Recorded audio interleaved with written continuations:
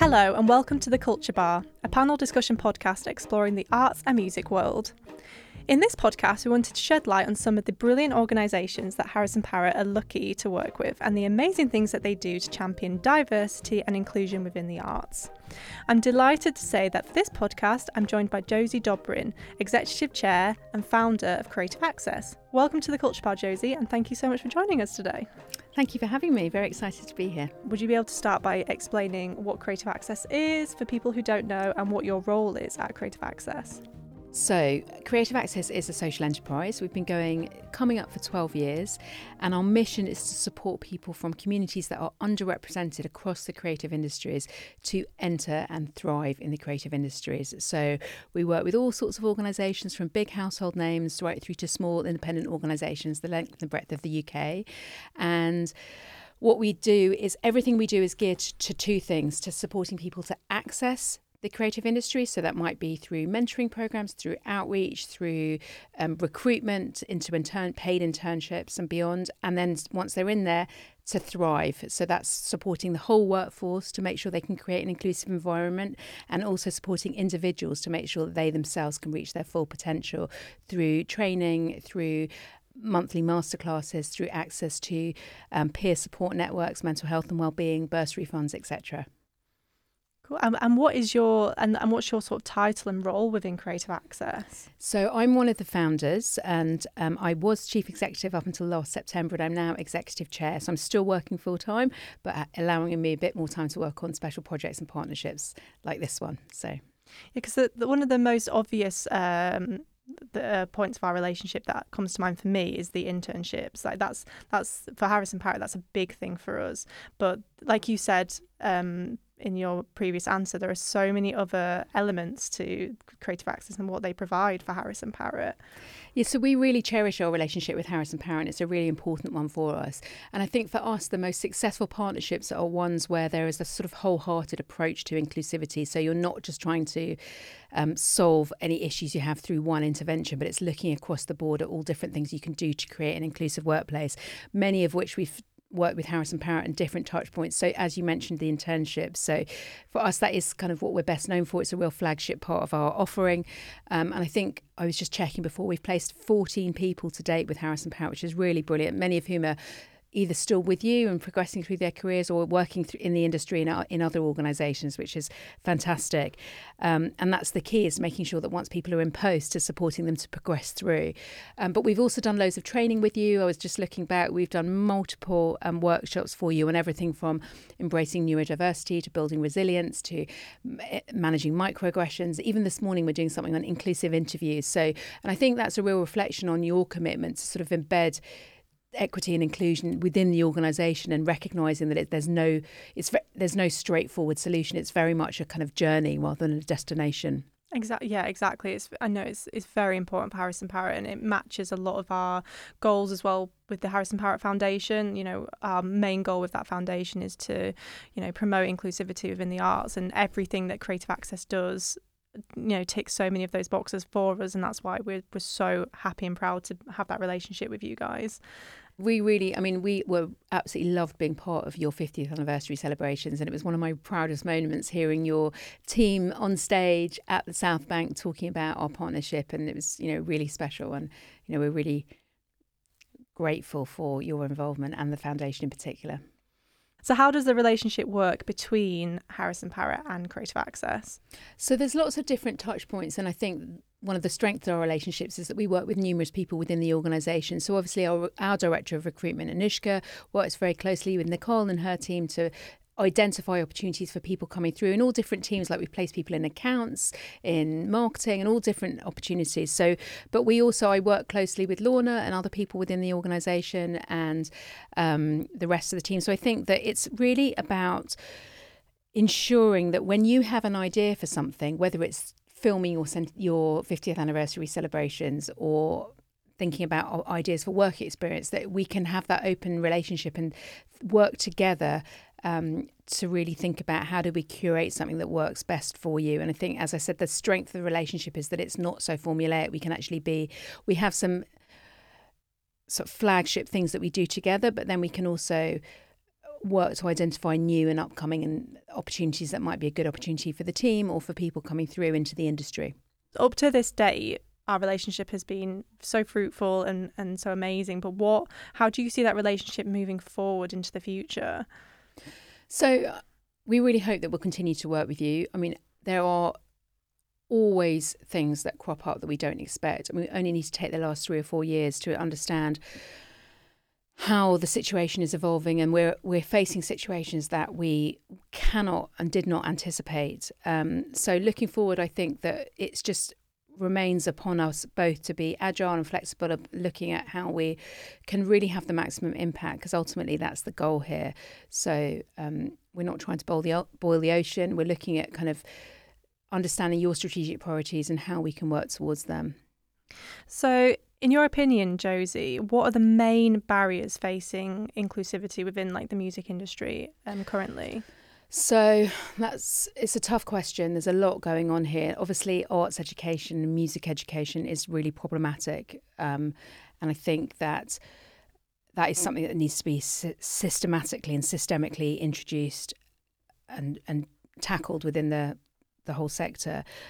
Other things that I think are problematic are career pathways. So we're not seeing visible, transparent career pathways always in the sector, so people can understand an entry opportunity, but where do they go through from here, and how do they get to senior levels, and how do they see people from the communities that we're working? And by that I mean people who are from lower socioeconomic backgrounds, from ethnic or racialised minority groups, people with disabilities, people who've grown up in care leavers, caregivers, people who've come to the UK as refugees or asylum seekers, etc.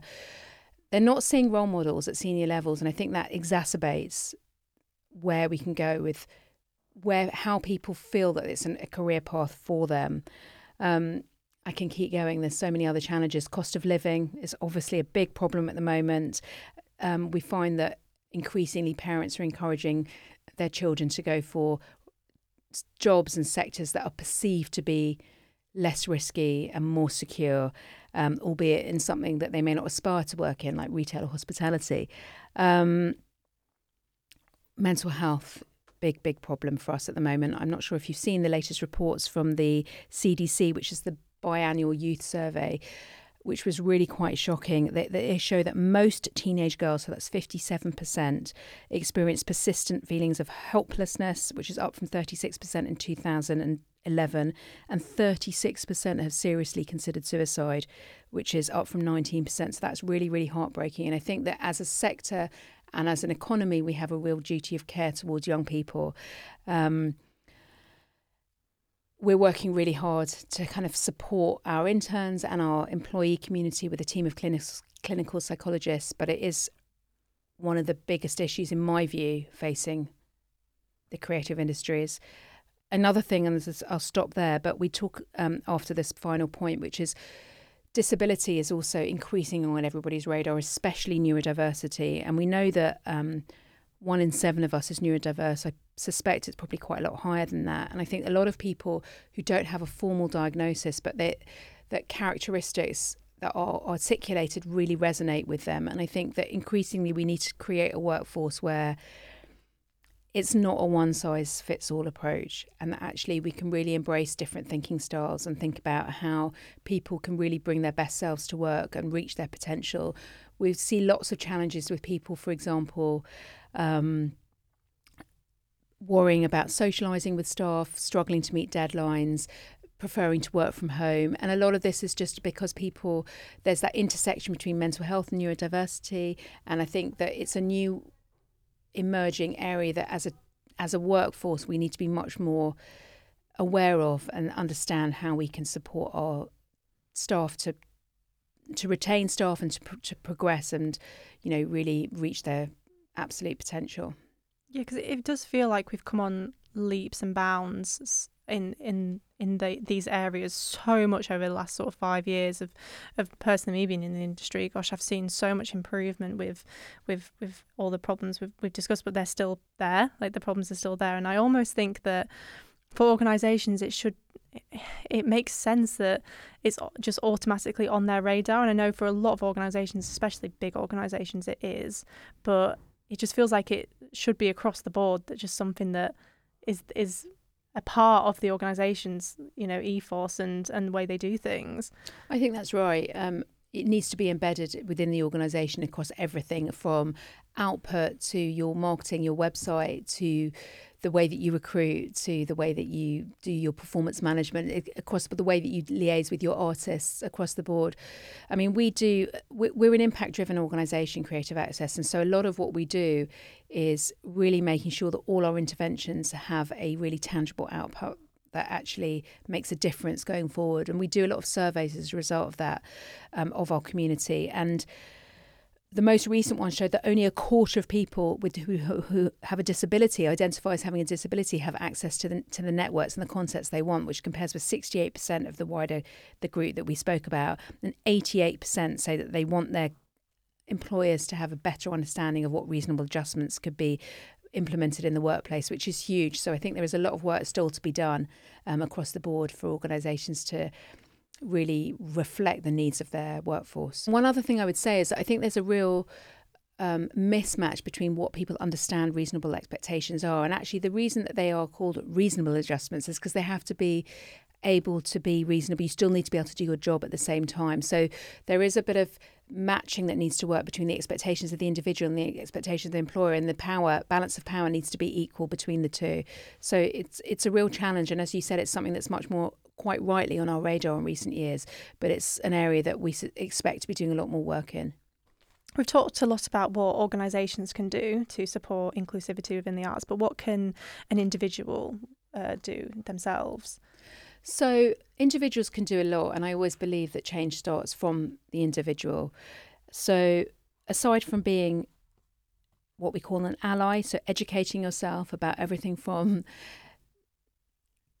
Black Lives Matter to understanding gender reassignment to understanding neurodiversity, and this is the kind of thing that you can take upon responsibility upon yourself to read, listen, really educate yourself so that you can be an ally to other communities. But I also think there's an opportunity for people at whatever level to start mentoring, for example. So again, I talked about the research that we've done in our community, and over 80% consistently say in every survey that we do that they want, one of the biggest things that they want is access to a senior individual who can support them to progress their career. And you can't underestimate how important it is for somebody who has never worked with anybody from a professional organisation to have access to that person, perhaps once a month for 6 months. We run lots of different mentoring programs for individuals from our partner universities, for young people looking to access careers, for our alumni who are looking for support to progress through. So I'd really urge people to sign up as a mentor. It's not a huge commitment, and you'll get training as a mentor, and you'll be matched with somebody who has similar skills and experience to this thing that you're hoping to offer. And it's a great way to sort of understand from a reciprocal perspective, not just for you giving your benefit of your own experience, but also to understand the perspective of people coming into the industry now who don't have it, who will be approaching things from a different way to perhaps you have. And mentoring is a great way for somebody who's really senior and really experienced at the top of their game, right through to somebody who may have only worked for a couple of years, but actually has really good insights as to how they themselves have come in. So I'd really encourage people to sign up as a mentor if they can. Is there any criteria for that? Do you have to have worked in the industry for a certain length of time, or is there any criteria to be a mentor? So because we run multiple different mentoring programs, we would always seek to match more experienced people with perhaps our alumni community, or for any of the programs with whom we're working with people who are already working within the sector. But for people who are more junior, so if they've only been working for a year or two, they still have really valuable insights to offer perhaps those who are still at university. So we have a lot of we work with a lot of universities, Kingston, Loughborough, London South Bank, etc., where their students on their widening participation programs have lower graduate outcomes than their regular student cohort. So one of the things that we offer to them is to match their students with a mentor who can support them to achieve their professional goals. Cool. So it doesn't really matter what stage you're at. You don't need to have really the main criteria you have. You've got to have the interest, the capacity, and the a degree of experience to sign up. And when I talk about capacity, the rough commitment is an hour a month for 6 months plus a training session. It's really not a lot of time, and you could have such a huge impact on that person's career pathway. You could have a huge impact on them, and they could have a huge impact on you. I just think it's really enriching to work with somebody who is trying to access or enter their career. It's a really rewarding experience, so it definitely works both ways. Definitely. I feel like there are just so many different layers to creative access and what you guys do that sometimes gets not forgotten about, but there are the obvious things that you guys do, but then there are so many other things beyond that you guys do to champion inclusivity, and it's fantastic. Yeah, I mean, you've hit the nail on the head there. It's a challenge for us because as a small organisation, there are so many things that we want to do, and there's so many things that we could do, but we have to sort of keep focused on the impact.